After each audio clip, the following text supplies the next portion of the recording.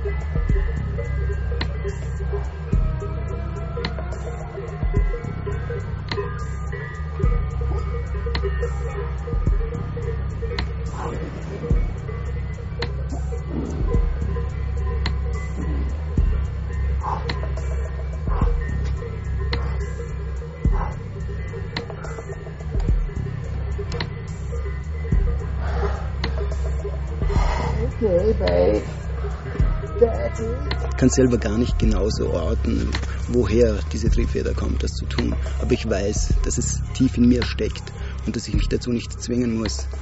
Es ist sicher keine Geschichte von Prestige oder sonst was, sondern das ist tief in mir verwurzelt. Als Kind war ich immer schon der das Abenteuer gesucht hat und immer wieder wilde Aktionen gesetzt hat. Und mit der Zeit lernt man eben mit der Gefahr zu leben.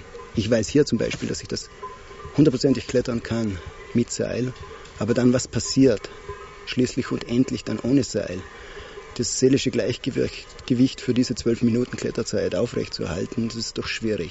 Und ich habe es während der Begehung gemerkt, also die Konzentration ist wie eine innere Uhr, die kommt und geht. Das Gefühl der Angst ist ein sehr intensives Gefühl, das sich nur schwer kontrollieren lässt. Und so muss ich eben das richtige Timing finden, den Rhythmus. Also rasten, die Angst kann kommen, aber wenn ich klettere, dann muss die Konzentration da sein. Und so ist es ein Kennenlernen und manchmal auch irgendwo die Möglichkeit, tief in deine Seele zu schauen, weil da geht es um Lüge und Wahrheit und da gibt es nur mehr Wahrheit.